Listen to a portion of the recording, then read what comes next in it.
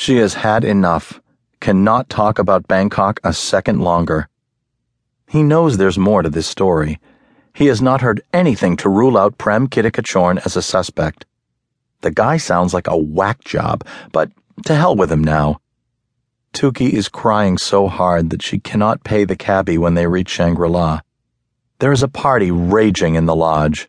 She is clearly in no shape to meet people. He wants to get her off to bed. Then he can figure out how he is going to get back to P-Town to collect his Jeep. He has to get home to Chatham sometime soon. Philippa is coming down in the morning to spend the weekend.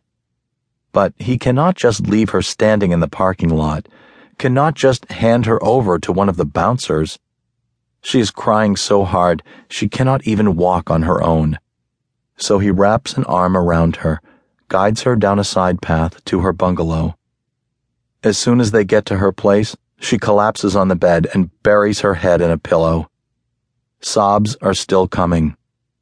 The room is in shadows, only the porch light is on, and he does not see any reason to change this. He just wants to let her fall asleep. Somset may have a point about her being fragile. Even Philippa, who has a Portuguese woman's well-developed sense of drama, could not cry this long or this hard. He wonders what his father would do. Part of him wants to stay with Tuki, just to watch over her, make sure she does not try to hurt herself. The other part screams for him to get the hell out of here, blow her off and bum a ride back to P-Town with someone from the party or one of the bouncers.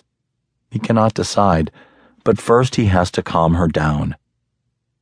Maybe a stiff drink will do the trick.